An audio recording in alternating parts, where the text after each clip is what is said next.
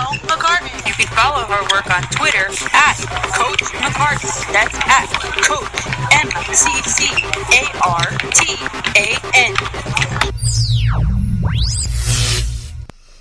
Good morning, everybody. This is 60 Minute Overtime, Spring 2017, Episode 3. Today's January, check it, 22nd, 2017. I'm your hostess, Danielle McCartan. Real quick, you can find my work, www.prosportsrundown.com, Twitter, at Coach MCCARTAN, YouTube, search Coach Space McCartan, SoundCloud.com/Coach McCartan, on demand, iTunes podcast, Coach Space McCartan, and iTunes Store. TuneIn Radio, it's under the radio, it's under 60 Minute, 60 space minute space overtime, and play.google.com, and you just have to search on that. I figured it out finally, Coach McCartan, all one word. Video simulcast right now on Periscope at Coach McCartan and on Facebook.com/Coach McCartan. All right. Wow. 18 viewers. 15.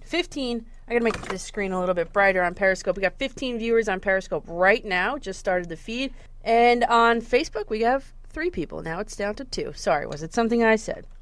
All right. So today, also we're broadcasting live, WRPR 90.3 FM. This is me and you today, everybody. So I got a lot of stuff to talk about. What are your thoughts? I want to know your thoughts on number 1. Johnny Manziel is eyeing a successful NFL comeback? ? Your NFL predictions, analysis, thoughts, questions. This is going to be a big one. Steroid era players in the MLB Hall of Fame. Is that going to be a thing? Steroid era players in the Hall of Fame. Do you think Jorge Posada got snubbed? And then my all-time favorite one thing to talk about today is going to be competitive advantage versus cheating. Where does one draw the line? Okay, so we'll take your phone calls. We have, who's we? Me. I'm taking your phone calls. 201-825-1234. Let me hit you with that jingle for the call-in number. Got something to say? Call the studio, 201-825-1234. Okay, that's the number to call in. Okay, today's guests are going to be, number 1, in order of coming on, it's going to be Dellin Betances, 3-time All-Star and New York Yankees star pitcher. Dellin Betances will be with us today. Chris Villani, radio host for WEEI in Boston and also ESPN Radio, obviously. He was on, I think, last week with us. And he was talking about the Patriots and their matchup last week, so he'll be doing the same this week. Today is NFL Championship Sunday. Can football get any better? The winners today are going to the Super Bowl. I'll have all the coverage of that. Everything you need to know, I will have.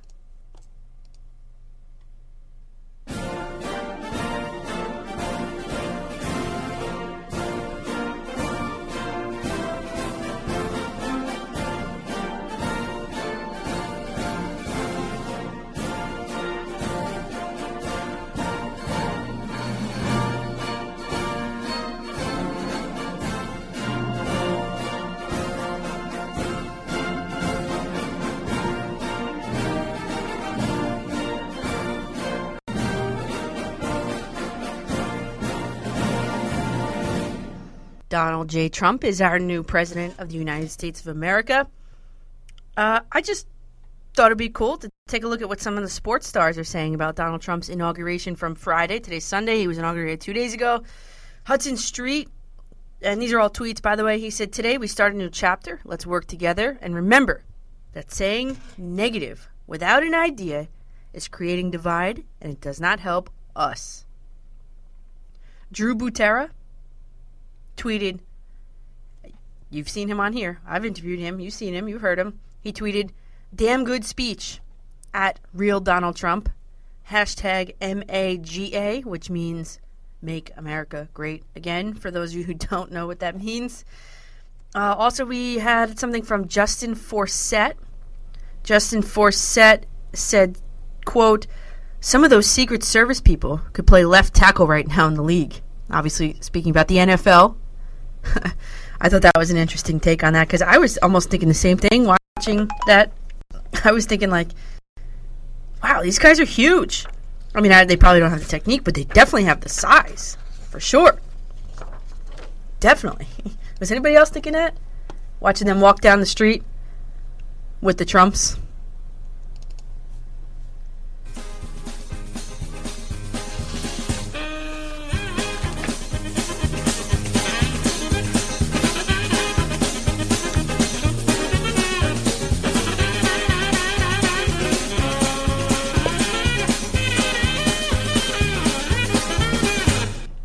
Okay, what the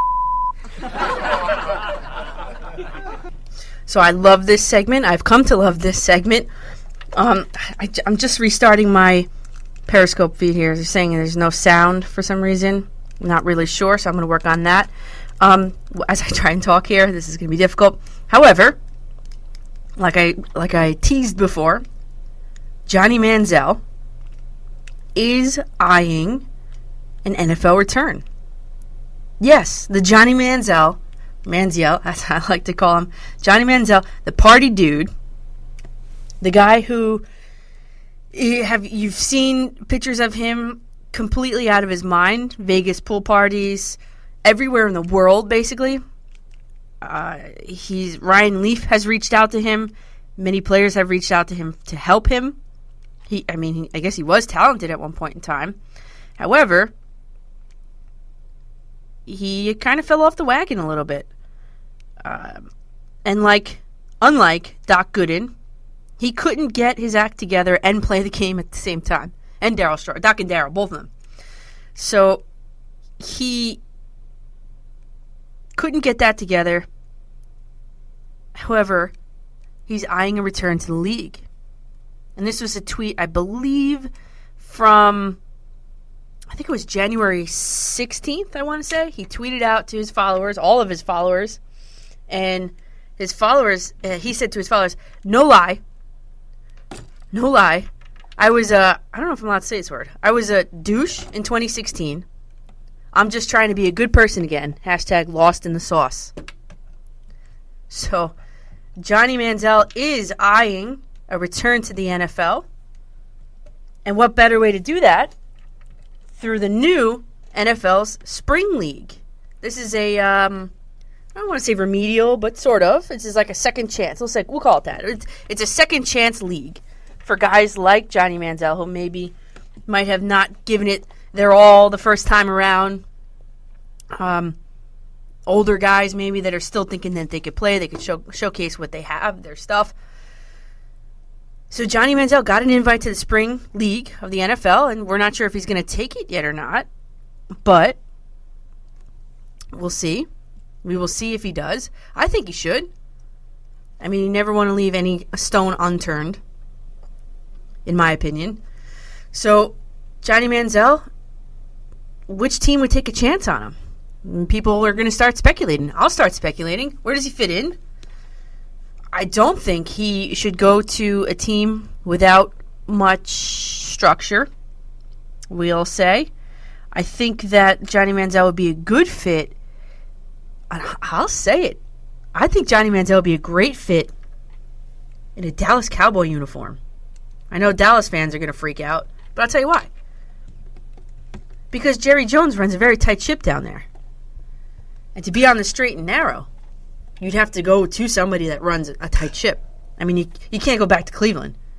You can't go to the Jets. And I'm just picking out teams that need help at the quarterback position. Obviously, he's not going to go to a team that doesn't really need him.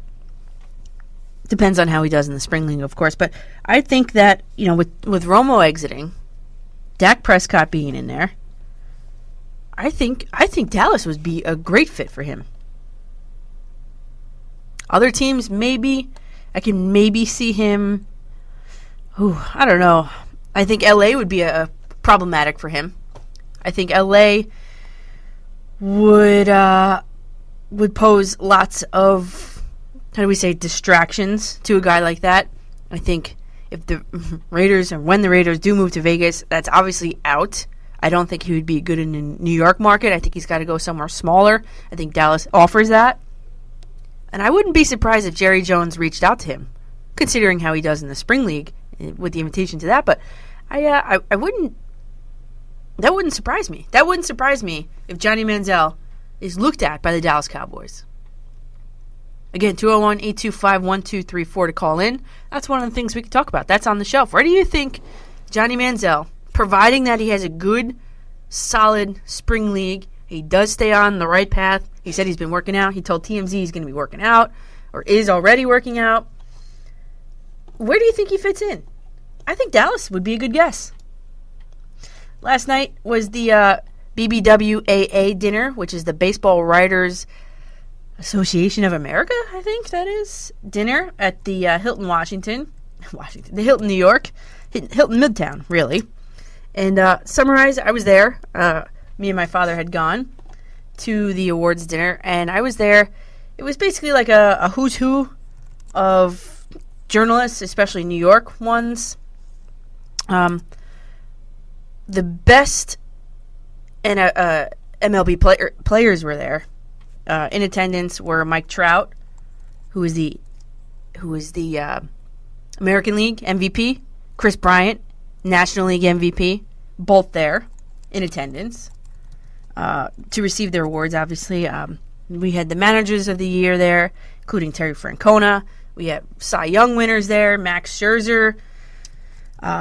We had rookies of the year there, Mark Teixeira, Dellin Betances, the best of the best, basically, in the MLB currently, and those who have retired, including Mark Teixeira.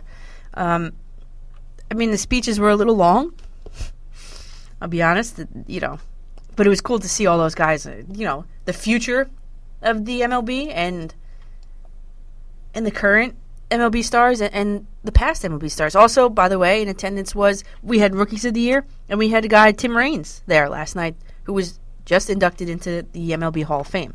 So we had guys on both ends of their spectrum in terms of careers there. The baseball writers, most of them were in attendance last night, elected the newest 3 members of the Hall of Fame this week. Ivan Rodriguez, who was a former Yankee at one point. He was on a bunch of different teams, but at one point he was a Yankee catcher. Jeff Bagwell. And Tim Raines. Tim Raines was also a former Yankee. I always think of Tim Raines as a Yankee. Ivan Rodriguez, I always think of him as a Ranger. So, now, a lot of Yankee fans are very upset that Jorge Posada was not... See, what happens is that the writers have to vote.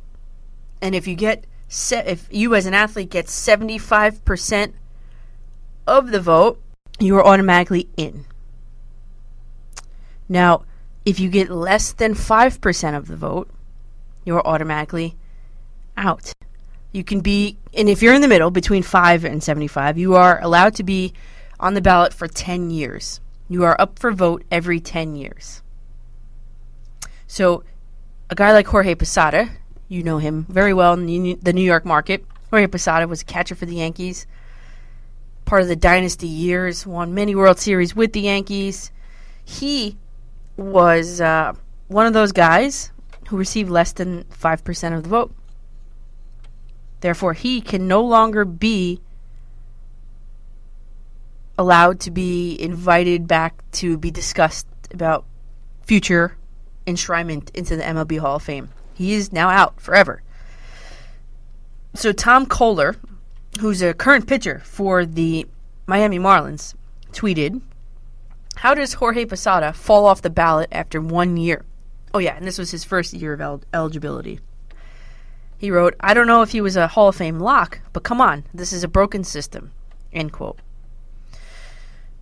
Upon my further research, I saw that Tom Kohler attended New Rochelle High School in New Rochelle, New York. He was born in the Bronx, and he's 30 years old. Okay, I'm from North Jersey. I'm 28 years old. I want to venture to guess that this Tom Kohler was probably a Yankee fan. He has definitely seen the Yankee dynasty years, of which Jorge Posada was integral, shall we say, right? Clutch. So I think that if you're looking at it objectively, I don't think Jorge Posada had the numbers to get in. That's how Jorge Posada, Tom Kohler, falls off the ballot after 1 year. If you are outside, and I talked to Lindsey Bear about this, if you are outside of the New York market, people don't care about Jorge Posada, unfortunately. He was a great Yankee. He was a penultimate Yankee. He finished his career as a .273 hitter, batting average of .273, only 275 home runs, and a little over 1,000 RBIs. And, let's just take a look at Jeff Bagwell career numbers. Jeff Bagwell's career numbers, who was just inducted. Jeff Bagwell career numbers are, let's just see here. He is basically a career 300 hitter. He has double the home runs that Jorge Posada has finished with, and he has about 500 more RBIs. Which leads me into the next thing here. Oh, and I have one more question. Why leave a guy out? Like, if you keep Jorge Posada on the ballot, right? There could be a guy that's entering, his 10th year in the ballot that might be left off. And why, if Jorge Posada doesn't have the numbers, why do we bother keeping him in the running? Why? Why take a spot from a guy who may be more deserving than him? Because he's a New Yorker, because he played on the Yankees, because he won World Series. The guy doesn't have the numbers. Cut and dry. And people, baseball writers, and I think they got that. So Jeff Bagwell. Okay. This year was interesting. My question to you, everybody listening, is, do steroid-era players belong in the Hall of Fame? My opinion, unless it was proven cut and dry, I think they should be. Now, if you look at it, last year, Barry Bonds. We all know Barry Bonds is a suspected PED user. I don't know if he was ever, someone will have to let me know if he was ever confirmed as using them. But last year, Barry Bonds was voted on by the people. He, between last year and this year, has a 9.5% increase. Like I said before, you need a 75% to get in to the Hall of Fame. 75% and you're in. There's no debate after that. So he's now at just about 54%. He had a big jump. The other guy, longtime suspected PED user, was Roger Clemens. Roger Clemens had an 8.3% increase. He's now at 54.1%. Again, you need a 75% vote to enter. Now, let's explain this phenomenon. I believe that younger voters, these are the writers, the baseball writers. Okay, so the writers have a say in who gets in and who doesn't. I think, obviously, the older ones are retiring. So if they're retiring, that means they don't have a vote. You could probably predict how those older people are going to vote. They're probably going to vote against guys like this joining the Hall of Fame. Correct? I wouldn't be wrong, I don't think, in saying that. So by those guys dropping off the end of the ballot and younger voters coming in, people my age, I'm talking, that was like when we were younger. Sammy Sosa, Mark McGwire, Barry Bonds. That's what I watched. That's what I know. So with these guys coming in and girls and women coming in to vote around my age, I would love to get a vote one day, by the way. I think as the older people drop off, the younger people come in, I don't think it's such a big deal anymore. Right? There's a new regime in town. Or beginning to be. There's a little bit of a revolution here. Now listen, Mike Piazza, he's inducted last summer into the Hall of Fame, last year's class, him and Ken Griffey Jr. Piazza was suspected, never proven, of PED use, inducted last year. Jeff Bagwell, suspected, never proven. Look at this, 1993, Jeff Bagwell had 20 home runs, 20. 1994, doubles it. Almost doubles it. 39 home runs. What happened in between there? Did he really, really hit the gym really hard? Did he pump iron? Did he really study, take AP classes on how to hit a baseball to double your home run production in 1 year from 93 to 94? Okay, he was inducted this year. Ivan Rodriguez, suspected, never proven. Throughout his first 21 years, he averaged 20 home runs. Between 1996 and 2001, the heyday of all the steroids, right? His home run average over the course of those couple seasons was 25 home runs a season. Not a big jump, no. Still a jump, though, during the steroid era. So what I'm trying to say is it's a very, very gray area. It's gray. My conclusion is there's no way to tell 100% if any of the guys already inducted into the Hall of Fame use steroids or not. When you can prove it to me that guys like Piazza, Bagwell, Rodriguez, and others, if you can prove to me that they were 100% clean throughout their entire career, I will change my stance. But you can't. You can't prove without a reasonable doubt that these guys use steroids or not. So in that case, you let them in. You let them in until you can prove it. So for now, the question's going to be which guys from, quote unquote, the steroid era of baseball would be allowed in. Now, someone called in. I was listening to local radio the other day, and someone called in and said, well, how about in the Hall of Fame we put a wing dedicated to the steroid era, and those guys can be inducted into the wing. I'll tell you why that's not going to work. Because, one, there's no proof that they used it. But the guy was saying anybody from that era that played. If I'm a guy, if I'm clean, and I'm going to be inducted into the MLB Hall of Fame, who cares that I played during that era? I know I was clean. I don't want to have my image tarnished by a couple idiots. I wouldn't want that. I wouldn't want to go into that part of the Hall of Fame. I would want to go into the real Hall of Fame as a clean player or as someone who has never been convicted of using steroids, who was not involved in Balco. I don't want to go in a special wing. I got there by my own merit, my own hard work. So that is going to fall flat on its face. That was ridiculous. That was actually ridiculous for someone to even suggest that. So what do? You let the guys in. You pick from that era the best of the best. You maybe have into consideration who would have made the Hall of Fame even if they didn't use the steroids or suspected of using the steroids, and that's how you go from there. It's not that hard. I think the writers are making this into a bigger thing than it is. I see it as cut and dry. I don't see a gray area there. Unless it's proven, you let them in. Unless they admitted it, you let them in. Right? I mean, come on, call in. 201-825-1234 is the number on that.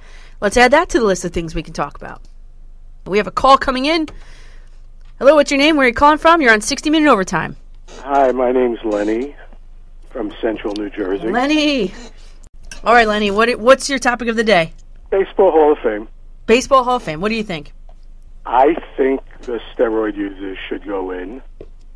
People like Clemens and Bonds and the A-Rod, I guess, coming down the pike, were like among the greatest of all time. And I don't think it would have changed much. I mean, they wouldn't have compiled the stats they compiled, obviously, but I think they still would have been the greatest players of their eras, steroids notwithstanding. And I agree with you 100% that who knows, who actually took steroids and who didn't take steroids. What happens if the 2003 report comes out and some of the people in the Hall of Fame now are already named? Do they get kicked out? That's right. Do they get put in a special wing? No. My only concern is, like, the steroid era players' figures, statistics are inflated because, of the steroid use. So now is people down the road who are playing cleanly, let's say, steroids and HGH and whatever, is out of baseball now. Is somebody going to say, well, this guy only hit 450 homers. The standard we have is 500 homers or 550 homers or, it just changes the whole... I know I'm not explaining it well, but... No, I get it. Yeah, it just changes the whole statistical guidelines of what's a Hall of Famer. Right. I mean, somebody who's Sammy Sosa, who I never really think of as a Hall of Famer, but he had a lot of homers. So you're going to say, well, somebody who only hit 450 homers but played in a non-steroid era and, had other comparable stats, he shouldn't be in the Hall of Fame because we're drawing the line at 600 like somebody like Sammy Sosa. No, I definitely agree. But now, what do you think about Jorge Posada? I'm a big Yankee fan. I don't think he belongs in the Hall of Fame, and I'll tell you why. To me, and Andy Pettitte, I'm going to group in the same thing also. To me, to be in the Hall of Fame, you had to be among the best players or one of the two best players at your position during the era you played. And Andy Pettitte was always a middle-of-the-rotation guy, compiled a lot of great stats, but he was never the ace of his staff. He never won a Cy Young Award. I don't even know if he was ever close, maybe once to winning a Cy Young Award. Same thing with Jorge. He used to bat more down towards the bottom of the batting order. Right. You might say he's the greatest number 7 hitter of all time, but I don't think he was among the greatest of his era either. And I don't know if this one I'm going to say is controversial, but I don't think Craig Biggio deserved to be in the Hall of Fame. Now let me take a look at Craig Biggio's numbers. Do you have them offhand? Well, he has the 3,000 hits, so that's like the guaranteed election into the Hall of Fame. But he played like a million years, whatever, I don't want to exact. Now I'm starting to sound like Donald Trump. He played a lot of years, compiled a lot of stats. He was an excellent ball player. I don't think he was ever one of the greatest catchers, center fielders, or second basemen during the time he played. He was basically a compiler, to quote some other radio host.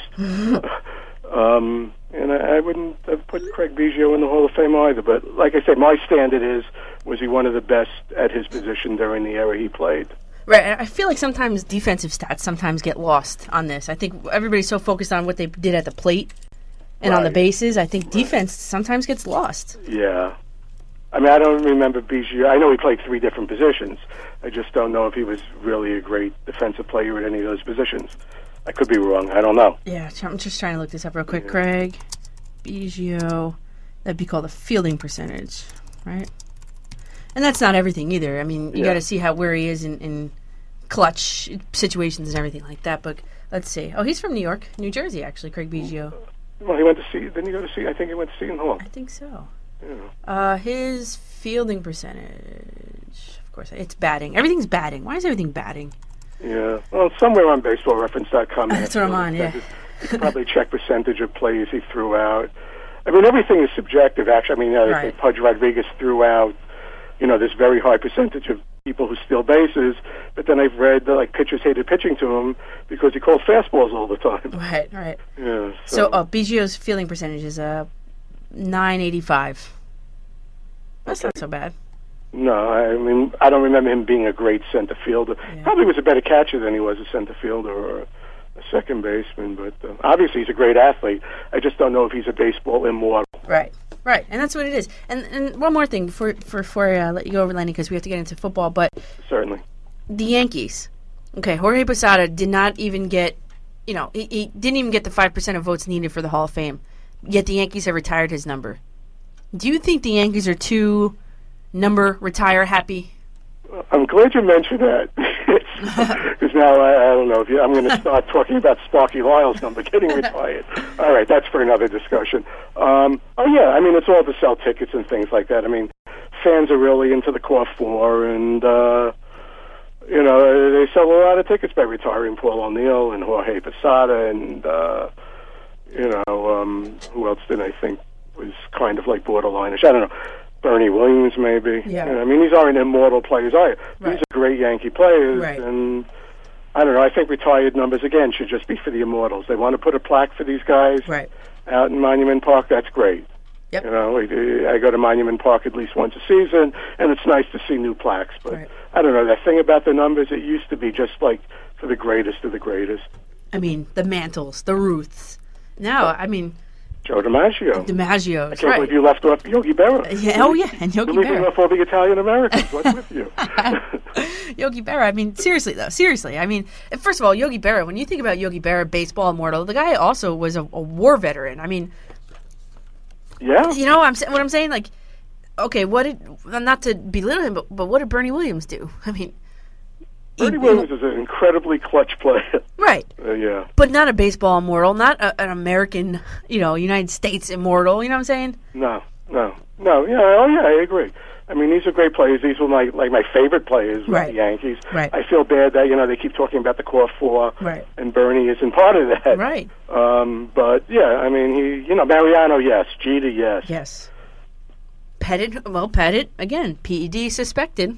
Not suspected. He's admitted. He admitted. Oh, that's right. He went on trial. He admitted, but he was contrite about it. Right. So, right.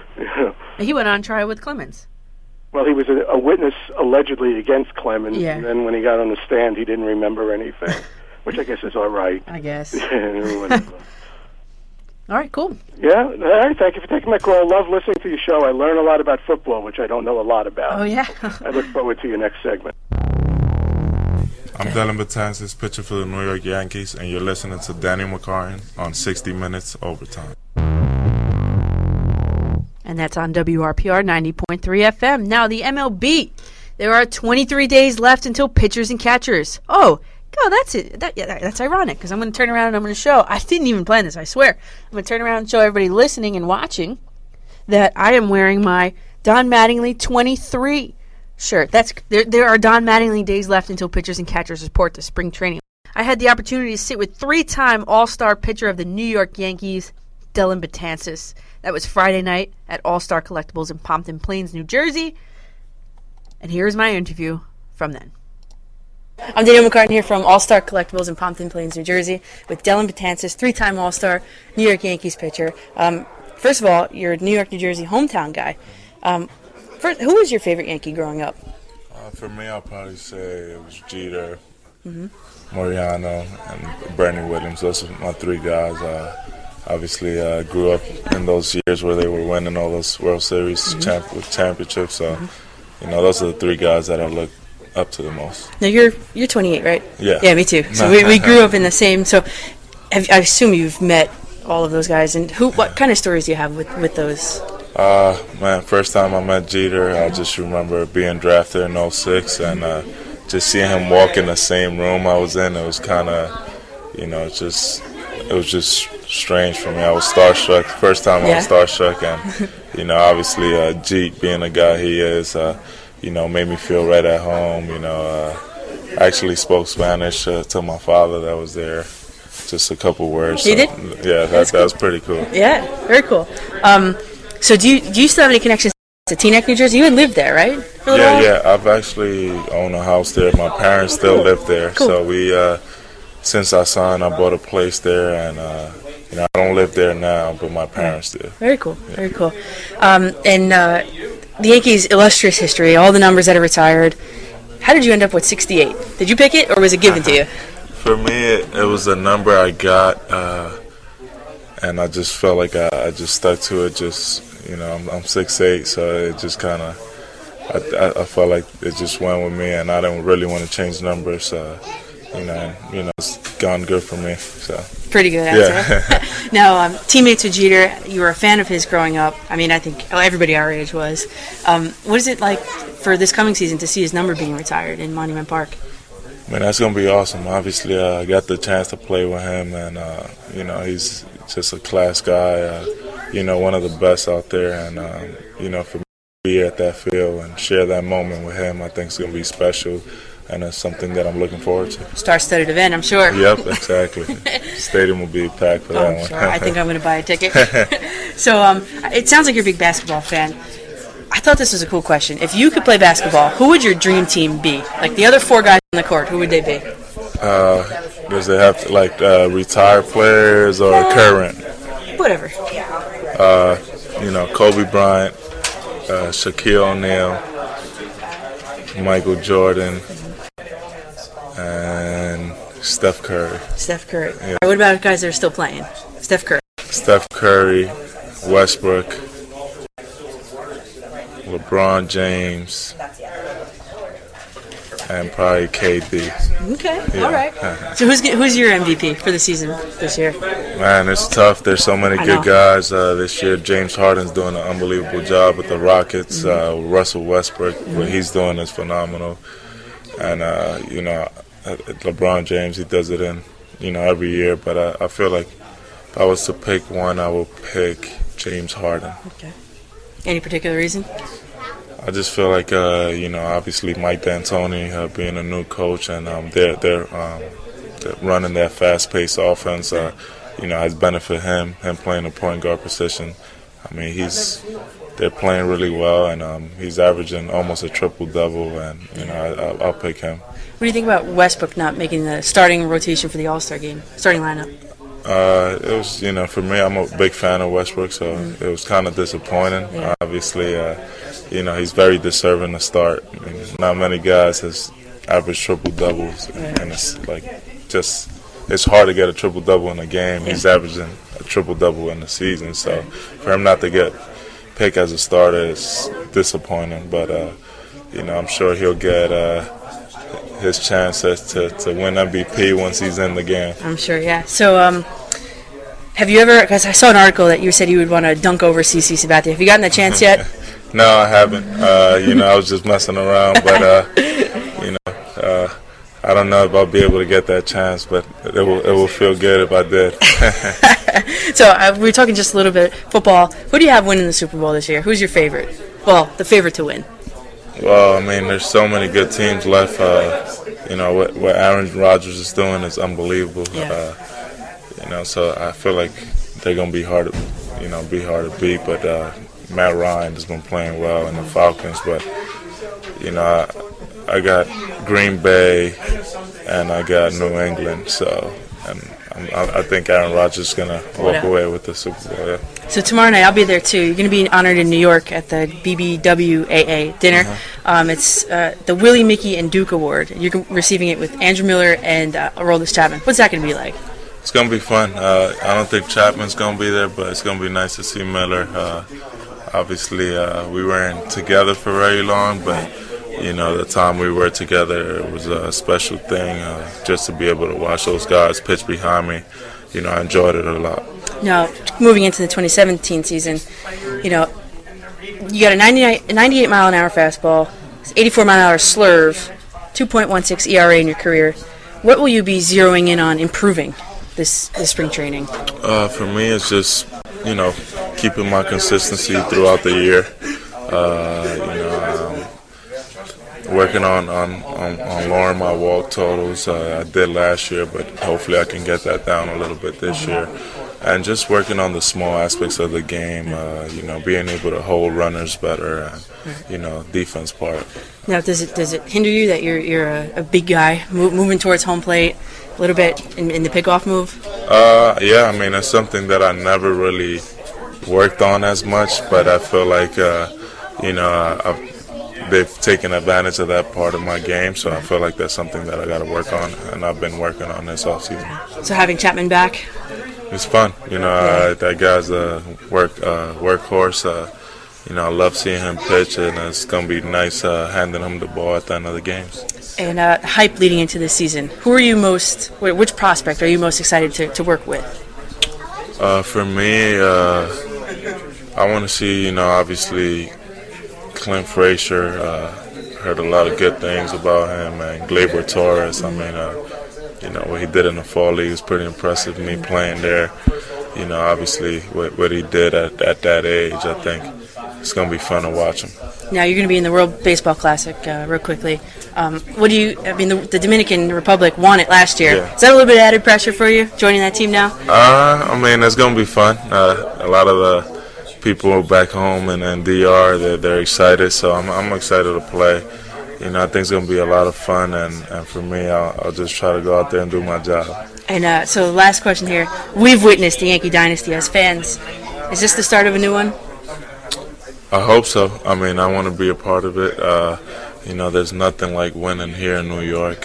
Just being a fan, I got to watch a lot of these guys win, and the parades. There's nothing better than that. So hopefully, I get to experience that, and that'll be awesome. Have you ever gone to the parades? No, I've never gone, but I always watch them. Yeah, me too. I went to one. Okay. It was a disaster. Okay, I'm Danielle McCartan. This is Dylan Metaxas, and thank you. So go and like All-Star Collectibles Facebook page to keep up to date on all of their upcoming autograph signings. There's a big one coming up. If they could do it, there's going to be a big one coming there. And as well, you can like my page to get all of my latest content from them. And I retweet some stuff on there too. So it's facebook.com/Coach McCartan, McCartan, streaming live now. Issues with Periscope. I apologize to everybody that weekly watches me on there. That whole interview, I was trying to work it out. There's no sound on Periscope, so I'm going to have to shut that down for the rest of today. Now, let's get into let's just start talking about the Patriots game. Okay, so the Patriots game, the Pittsburgh Steelers are playing at the New England Patriots. It's NFC Championship weekend. They're playing the later game today at 6:40 p.m. Eastern on CBS, live from Gillette Stadium, which is in Foxborough, Massachusetts. Patriots are 5-1 in the last 6 AFC Championship games, which is quite incredible. And let's hear from, first of all, former Red Sox player David Ortiz. He's on Twitter posting videos about the Patriots. Here you go. Here's David Ortiz. Patriots fans, it's game day. Let me hear you. Let's go back. Let's go back. Let's go back. Let's go, Patriots. Let's get them. So some inspirational words from David Ortiz. Let's go, Pats. Let's go get them, Pats. And calling in right now should be Chris Villani, radio host for WEEI in Boston and ESPN Radio. Chris, is this you?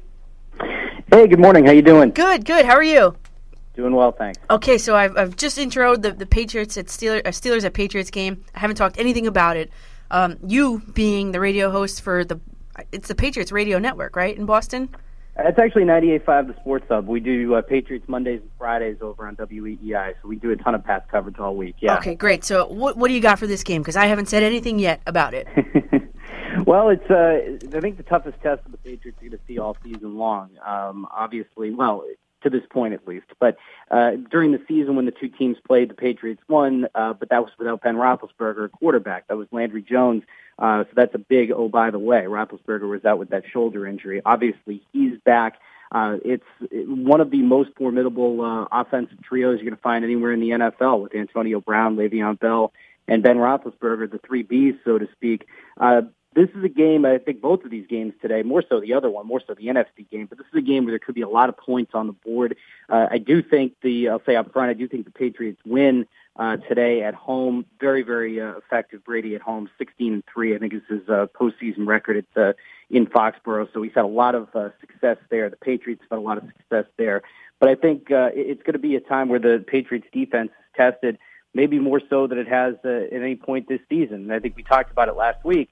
This is the unit, the Patriots defense, secondary, how they cover, can they get that one big stop? Those are the questions that have been sort of plaguing this Pats team, even as the defense has not allowed a lot of points and has had relative success over the course of the year. So those who have defended this defense, who think this D is able to get those big stops when they need to, this will be the opportunity for them to show it. But I do think the Patriots win maybe by about 7 to 10 points this afternoon. Well, that's. I think I agree with you here. But now, Le'Veon Bell is averaging, like you said, the three Bs, the killer Bs that they're calling him out there. Bell is averaging 4.9 yards per carry, 7 touchdowns on the season. Now, the New England, actually, we talked about it last week, their defense doesn't get enough credit, I don't think, ever. They have the third best defense in the league. How do you see that stacking up today? Well, I think it's the matchup to look for. I think that's the biggest one. That will determine the game. If the Steelers can't run the ball or can't get Le'Veon Bell going, they're dead. I don't think there's a way they can win this game. So if Bell has a breakout performance, if he has one of the games that he's had a lot, especially here in the postseason, then I think the Steelers have that puncher's chance. But the last part of this year, 8 out of 12 games of his 12 games this year, Le'Veon Bell's been over 100 yards. I think you said it, close to 5 yards a carry. But the Patriots have done a good job at trying to contain the other team's best back. That's one of the things that they really do well, and that Bill Belichick always does well, is take weapon X, Y, Z, whatever it is, whatever the scariest weapon is, and try to take that away. And if you look at the top 10 rushing leaders versus the Patriots this season, according to NFL research, well, they're only averaging about 66 yards per game, only one rushing touchdown, fewer than 4 yards per carry. None of those, and this includes Le'Veon Bell when they played in Week 7, none of those top 10 rushers were able to gain 100 yards in a game against the Patriots this year, and their teams went 1-6. So when you look at those, those numbers and the way that they're able to match up against some of the better backs, I think it bodes well for the Patriots. But that said, this is the single most important matchup, I think. Will the Steelers be able to get Le'Veon Bell going? If they can hang into this game. If they can't, the Patriots will win. And the Patriots have not allowed a run greater than 45 yards all season, and only 6 total rushing touchdowns, the lowest in the league. So, yes, I agree. That is going to be the number one thing to watch. Now, the other thing I want to talk to you about is Jesse James.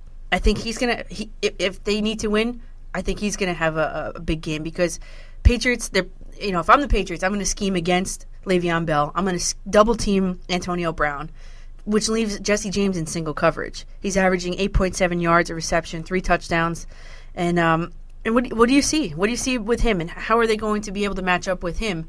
Devin McCourty, I assume, is going to get him. What do you think? Well, we'll see. I don't know if the Patriots will be playing one particular, secondary piece on anybody in terms of shadowing one guy the entire game. But I think you kind of hit the nail on the head in terms of guys who can kind of keep the Steelers in this. A lot of times it's not those guys that you expect. And, the Patriots have had trouble in the past at times covering tight ends, covering good tight ends.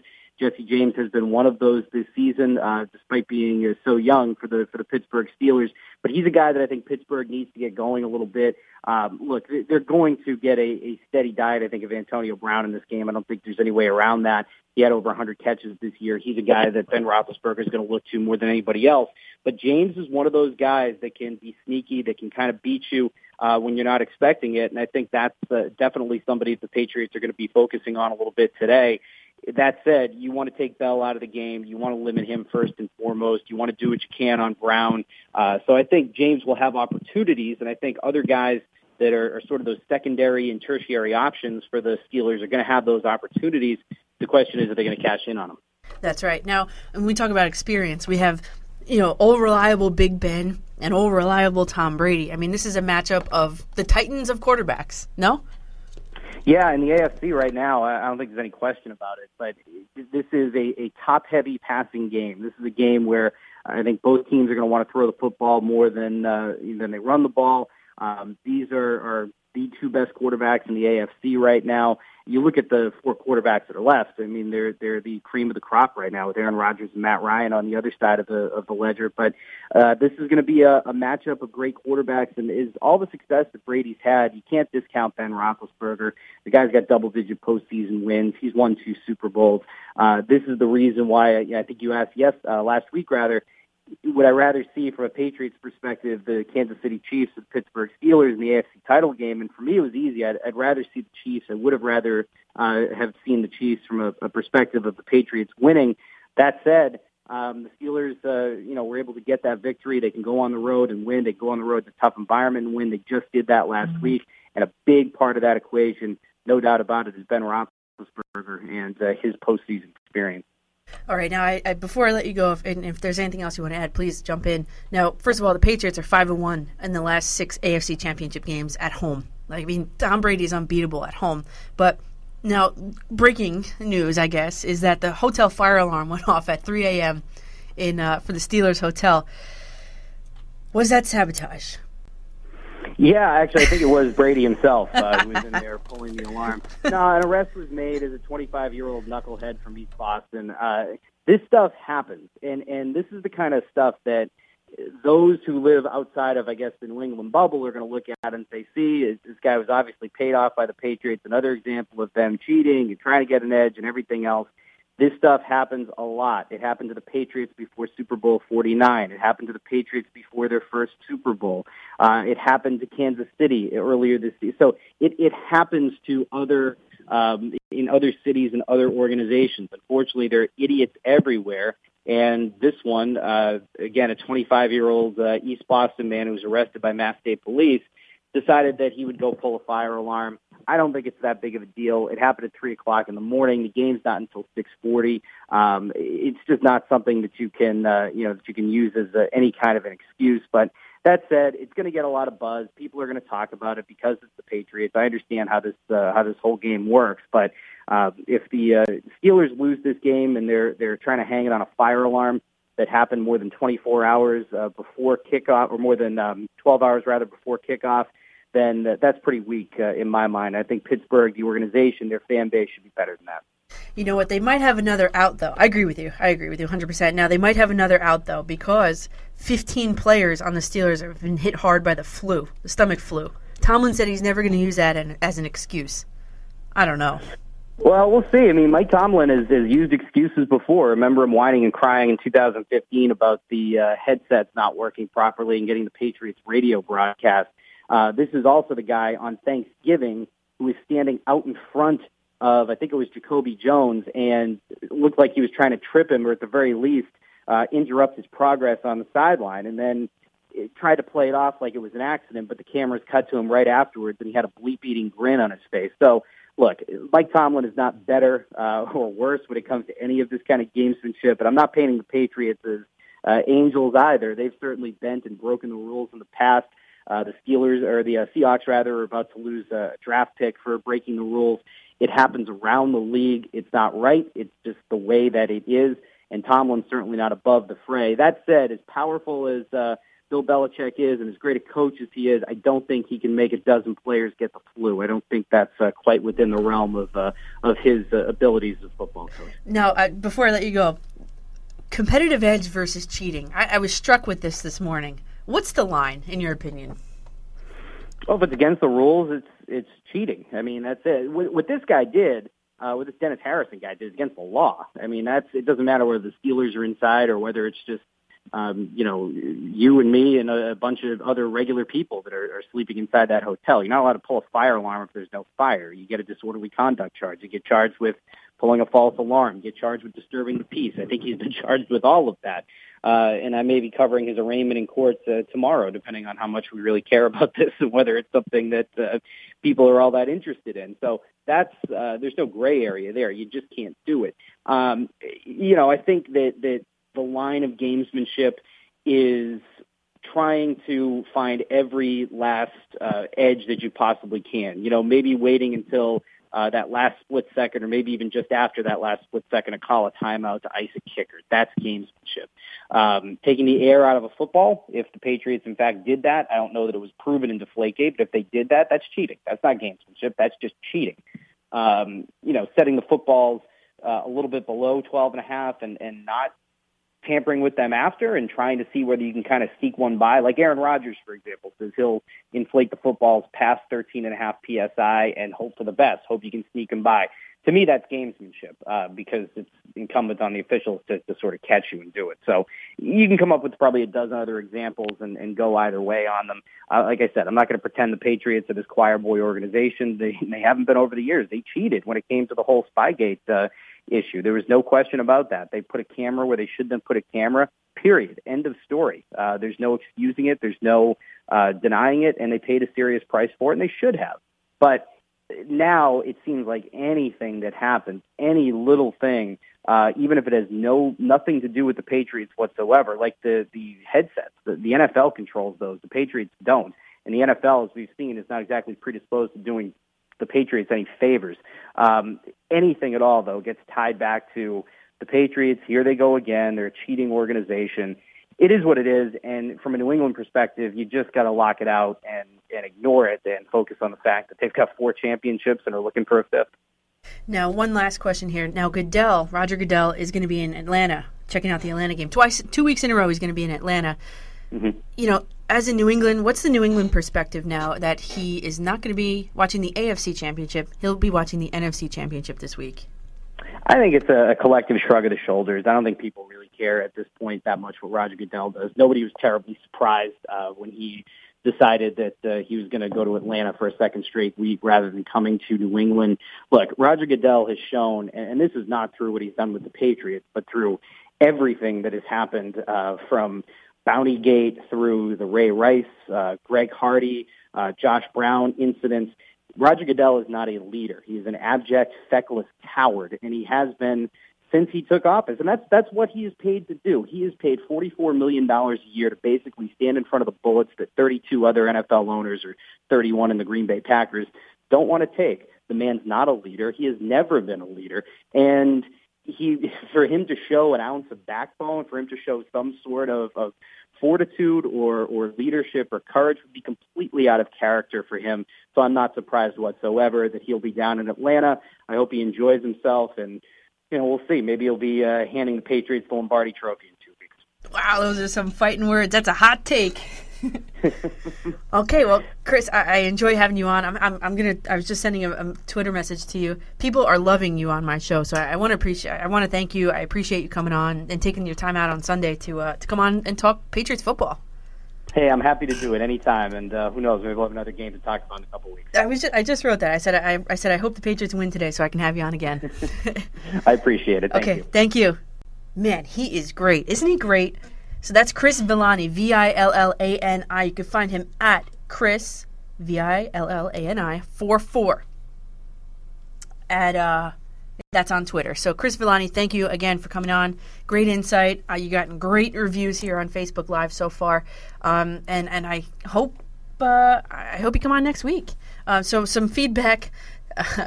Timothy David Schumann at Rise Up Nation, right? You're on Periscope. He said, with TL. Now, people are starting to talk on here. So Alex Gerbic said, we can agree on that. Nobody wants Goodell. LOL. And again, Tim said, so Aaron Rodgers' team, Packers, has the sickness, but he said he doesn't want to be referred to as Michael Jordan. Aaron Rodgers has the flu as well. So just to wrap up the Patriots-Steelers game, listen, I think my things to watch, number one, just going back to reflecting on this interview here, my number one thing to watch is going to be Le'Veon Bell versus the Patriots defense. You can't defend everything. I've been on here before. You can't defend everything, but I think the Patriots defense under, Bill Parcells-ish mentality, the Patriots defense is going to go after stop the run first. They're going to make Ben Roethlisberger, throw the ball downfield and see what happens. That's what they're going to do.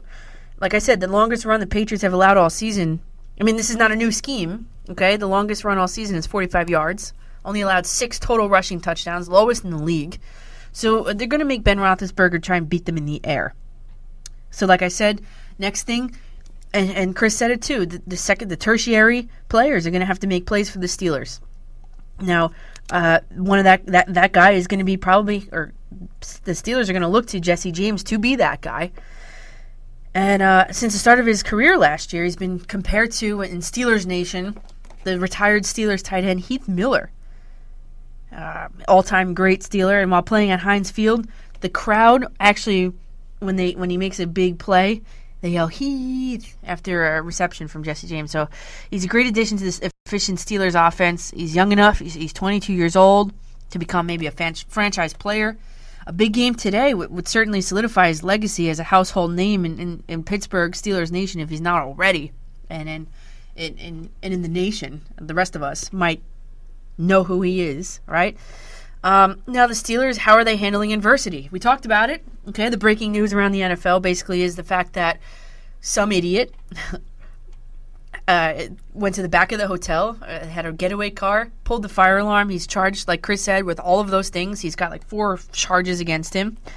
Went off at 3 a.m. Actually, the Steelers did not have to leave their hotel rooms, is what I'm hearing. He pulled the fire alarm in a stairwell near an exit, fled to his car, left the scene, tracked down by police, and the Steelers were awake. They were awakened by this, but they didn't have to actually go outside. So will it have an impact on their performance? Doubtful. I don't think so. Now, also, Ladarius Green, tight end, and 5 other Steelers sat out of practice on Thursday. That's not only a couple days ago due to the stomach flu. And that's maybe like a 24-hour virus, though. Over the span of the past 2 days, 15 players on that team have had it. Tomlin, like I said he won't ever use that as an excuse. The quote is, we're not making excuses. There won't be.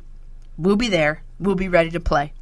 This is just part of the normal things that happen over the course of the season, end quote. Chris doesn't believe it. He's not buying it. So we will see. We will see what happens in this game today. So the Steelers at the Patriots, that's going to be at 6:40, the night game, Eastern time, obviously. CBS from Gillette Stadium in Foxborough, Massachusetts. My score prediction. I do think that the Patriots are going to pull this one out. I mean, I believe that their defense is better than the defense of the Steelers. And the old adage that defense wins championships, it is what it is. I mean, Devin McCourty is Captain McCourty over there on the Patriots defense. It is what it is. They have one of the best running defenses in the league. Big Ben over Tom Brady. I'm going with Tom Brady. In the clutch, definitely Tom Brady. I picked Eli Manning over Ben Roethlisberger in the clutch. I mean, so come on. And at home, like I said, the Patriots are 5-1 in the last 6 AFC Championship games at home. They're basically unbeatable at home. So I'm going to go with the Patriots today over the Steelers. I think it's going to be middle of the road score, not low scoring, not high scoring. That's the first game today. It's going to be high scoring. So I'm going to say, let's go with Patriots are going to score 35. No, 28. Patriots 28. Steelers are going to score, let's say 24. 28-24. Pats over the Steelers. Lock it in. Hey, how you doing, man? This is Ryan Grant, Packers former Super Bowl running back, and you're listening to 60-Minute Overtime. NFL Playoffs Championship Sunday is preceding the Patriots game is going to be Packers at Falcons. That's a 3:05 Eastern game, so that's in a couple hours, 3 hours. That's going to be broadcast live on Fox from the Georgia Dome in Atlanta, Georgia. Now, if you missed it, if you weren't listening, here's myself and Dylan Betances talking about the Patriots, Packers, and what he thinks is going to happen in the NFL playoffs. Football. Who do you have winning the Super Bowl this year? Who's your favorite? Well, the favorite to win. Well, I mean, there's so many good teams left. What Aaron Rodgers is doing is unbelievable. Yeah. So I feel like they're gonna be hard to beat. But Matt Ryan has been playing well in the Falcons. But I got Green Bay and I got New England. So I think Aaron Rodgers is gonna walk away with this. It's a bold prediction. He thinks Aaron Rodgers is going to walk away with the Super Bowl. So let's see. So I was just corrected by Tim on there. I don't know if you go by Tim or Timothy, but I was saying the Packers game. He corrected me. He said, you mean the Falcons game. So let's just go Packers at Falcons. So I talked to Anita Marks and Chris Canty this morning about the Packers defense, right? So basically, and that was on ESPN Radio if anybody heard it. It was about an hour and a half ago. But the Packers barely contained the Giants' offense last week. Barely. Just barely. If Odell Beckham and Sterling Shepard didn't drop those balls when they did, including one or two of them in the end zone, that game would have been an entirely different game. Entire different complexion to that game. The Giants don't even have a running game. And the Packers couldn't. They knew the game was going to be one-dimensional, and they couldn't contain them. Now the Falcons have many, many offensive weapons: Jones, Sanu, Devontae Freeman, everybody. And the Packers' defense, it's decimated. We've talked about it week in and week out. How laden with injuries this defense is. Put it against one of the most high-powered, if not the most high-powered offense of the entire NFL right now. It's going to be a recipe for disaster. Aaron Rodgers can only keep the Packers in the game for so long today. No, when the Packers played when the Giants played the Giants and Packers game. So, I mean, the Falcons have so many offensive weapons. I mean, Aaron Rodgers can't play defense too, right? Last I checked, right? So now I believe that the Packers might be trying to have an out too, right? So the Packers are battling the flu, the actual flu, right? Aaron Rodgers, Mason Crosby, the starting quarterback, kicker, Jordy Nelson, just to name a few. And, by the way, Jordy Nelson, he's going to be wearing, I think they said, a Teflon flapjack over his 2 broken ribs. Okay, so the injury report, according to at Rap Sheet, right, Scott, what's his name, Rappaport, Devontae Adams with an ankle is expected to play.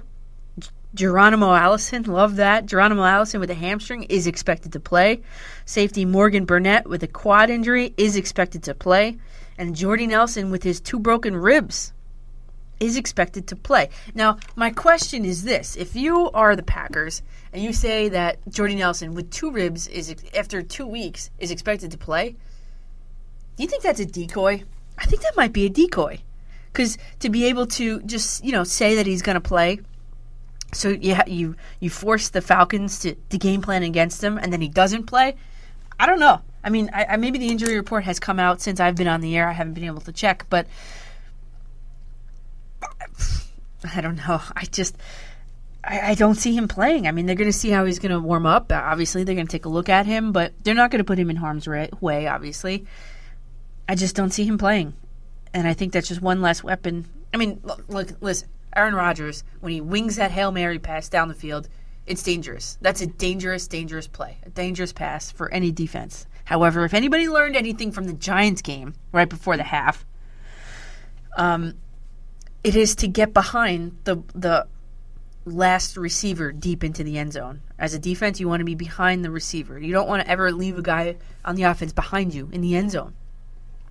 ESPN, Tim said, I heard on ESPN there will be a game-time decision for McCarthy to make. Yeah, they're going to have to check the warm-ups, but I just don't see Jordy Nelson playing. Maybe if they get it to the Super Bowl, he'll have an extra maybe 2 weeks rest, maybe then. But 2 broken ribs, a lot can go wrong there. It's not like it's like a broken toe or something. If you get a rib in the wrong spot, it could be very harmful. So the flu, Aaron Rodgers has been probably loaded up with IV fluid all week. He doesn't seem to be fazed by anything. He said, quote, "We'll be okay. It's kind of going around. I know Jordy had it. Mason had it. I got it. So we're all going to be okay and deal with it." End quote. To add to the adversity, to play this up here, the plane was delayed leaving Green Bay. So it was a heavy fog condition here in New York, too, last night and this morning. Heavy fog. The Packers team charter plane was unable to land at Green Bay's airport on Saturday. As a result, they had to be diverted to Milwaukee. I believe they had to take a bus, actually, from Green Bay to Milwaukee. And after landing in Milwaukee, they had to take a bus and travel 125 miles to catch their flight to Atlanta. So they were delayed, I believe it was 2 hours altogether. 2 hours plane delay and travel delay for the for the Packers.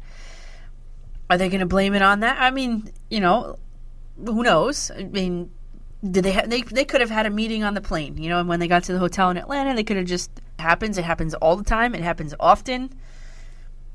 Maybe someone on the Packers should have had the foresight to be able to recognize that was the weather condition and plan accordingly, right? So, like I said, Jordy Nelson, Devontae Adams, Geronimo Allison, they're all set to play. Nelson ordered extra padding to protect his ribs during the game. Adams and Allison missed practice this week, where they are expected to play, unless they're having trouble during pregame warmups. We talked about that.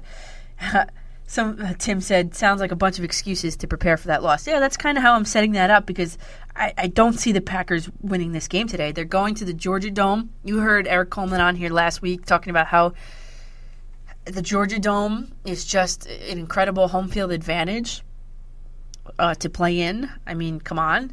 It's a dome, first of all. Rodgers is going to have to either go with the no-huddle offense, some hand signals, and who knows what can happen with that. That leads to mistakes, And, as great as Aaron Rodgers is, how hot can a team really stay? They've been hot since week 11. How many weeks ago was that? They've been on a tear since week 11. Wouldn't you figure that they would have to run out of gas, once, right? But I think that last week when the Falcons beat the Cowboys, I just don't see that the Falcons, the Cowboys defense was ready for Devontae Freeman. Devontae Freeman out of the backfield as a runner and Devontae Freeman out of the backfield as a pass receiver. He was unstoppable. He was the X factor in that game for me. So Julio Jones is battling a toe injury. I'm not sure exactly what that was. Maybe Tim, you can confirm that for me. But Mohamed Sanu. And again, we're going to have to go. The playoffs for me come down to not the primary and secondary receivers. It's like the tertiary receivers that are going to a good game and tertiary players. Mohamed Sanu. Look for him today. He had a touchdown last week versus the Cowboys just to seal the deal. And Sanu, I'm going to get a chance to talk with him in March, Tim. So let me know any questions that you have for him. But Mohamed Sanu, Rutgers product, I'm looking forward to interviewing him. And he will play. Julio Jones will play today. Yeah, of course he's going to play. Who would sit that out? Come on. Who would sit that out? Even Jordy Nelson with two ribs is going to give it a shot today. So, listen. I just think that the Falcons' offense is just too high-powered. There are too many weapons for a Packers defense that couldn't really even contain the Giants' one-dimensional offense going back. I mean, Aaron Rodgers bailed them out. I just don't see Aaron Rodgers being able to bail him out on the road in Atlanta, in the Georgia Dome. Yes, Atlanta is a complete team coming into today's game. Yes, I agree. Packers are not. I would love to see Atlanta in a Super Bowl. I really would. I would like to see Patriots-Falcons. So I'm going to go with the Falcons today. I'm going to do a score of 42. This is going to be a shootout. This is going to be a fun game to watch, everybody. You should make sure you're tuning in. It's 3:05 p.m. Eastern. I'm going to say Falcons 42, Packers 35. Rodgers comes up short. Lock that in. Falcons 42, Packers 35. And again, the winners of today will punch their tickets to Houston for Super Bowl 51. And my last thing I want to talk about today is competitive edge versus cheating. Competitive edge versus cheating. Cheating is if it's against the rules. If it's written down and you defy the written rule, that is cheating. Timothy's going to go with 44-42 ATL. Close. Okay. Let's see. Now, cheating. Cheating is dressing up. Let's just say this is a hypothetical situation, if you can catch my drift in the sarcasm. Dressing up as an NFL Network employee to film practice of another team. That is cheating. Competitive edge. Endless hours of studying tape to address tendencies of the other team. Competitive edge. Cheating. Stealing a playbook. Competitive edge. Let's say being able to monitor weather conditions and outfit the players accordingly. That's a competitive edge. Cheating. I can't think off the top of my head here. But you get what I'm saying. If it's in direct violation of the rules, it's cheating. Me and Chris Villani have a very black and white perspective on this. If it's against the rules, it's cheating. If it's not cheating. Now, is there a rule against how inflated the ball should be in a game, for example? I believe that there is. So, for me, cheating and competitive edge is black and white. Completely black and white. And if it's written down, you should not be violating it. And if you do, you should be subjected to the fines. Now, Michigan football, last story of the day. Michigan football is bringing their spring practice to Roma, Italia. That's a new news. What's his name? Harbaugh down there is out there, is really pushing the envelope on what is allowed and is not allowed. Here we go in college football. I mean, I believe he brought his team down to Florida during spring break to have practices. The college football organization really shut that down. So I believe this might be the first time that a college football team program is going to be practicing abroad. There's the pluses and minuses to that, but one of the pluses was that he said that a lot of his players might be planning to study abroad in Italy, and this gives them the direct access to do it. You know what I mean? So,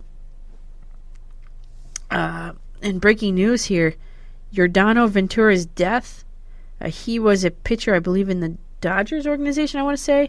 He was 25 years old, and he was involved in an accident. I believe it was a car accident in the Dominican Republic.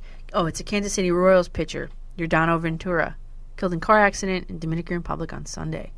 Jerry Krasnick says it's hard to wrap your mind around. Is this Fernandez 2.0? I don't know. But, Michigan football is going to Italy. They'll be playing there.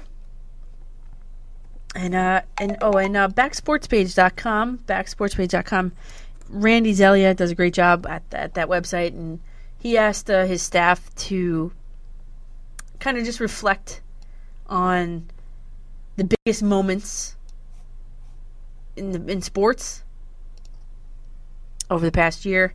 It's the end of January, but it's okay. So I said that the biggest moment in the NFL for me has to be Tom Brady's 4-game suspension is upheld. I was a little bit shocked by that.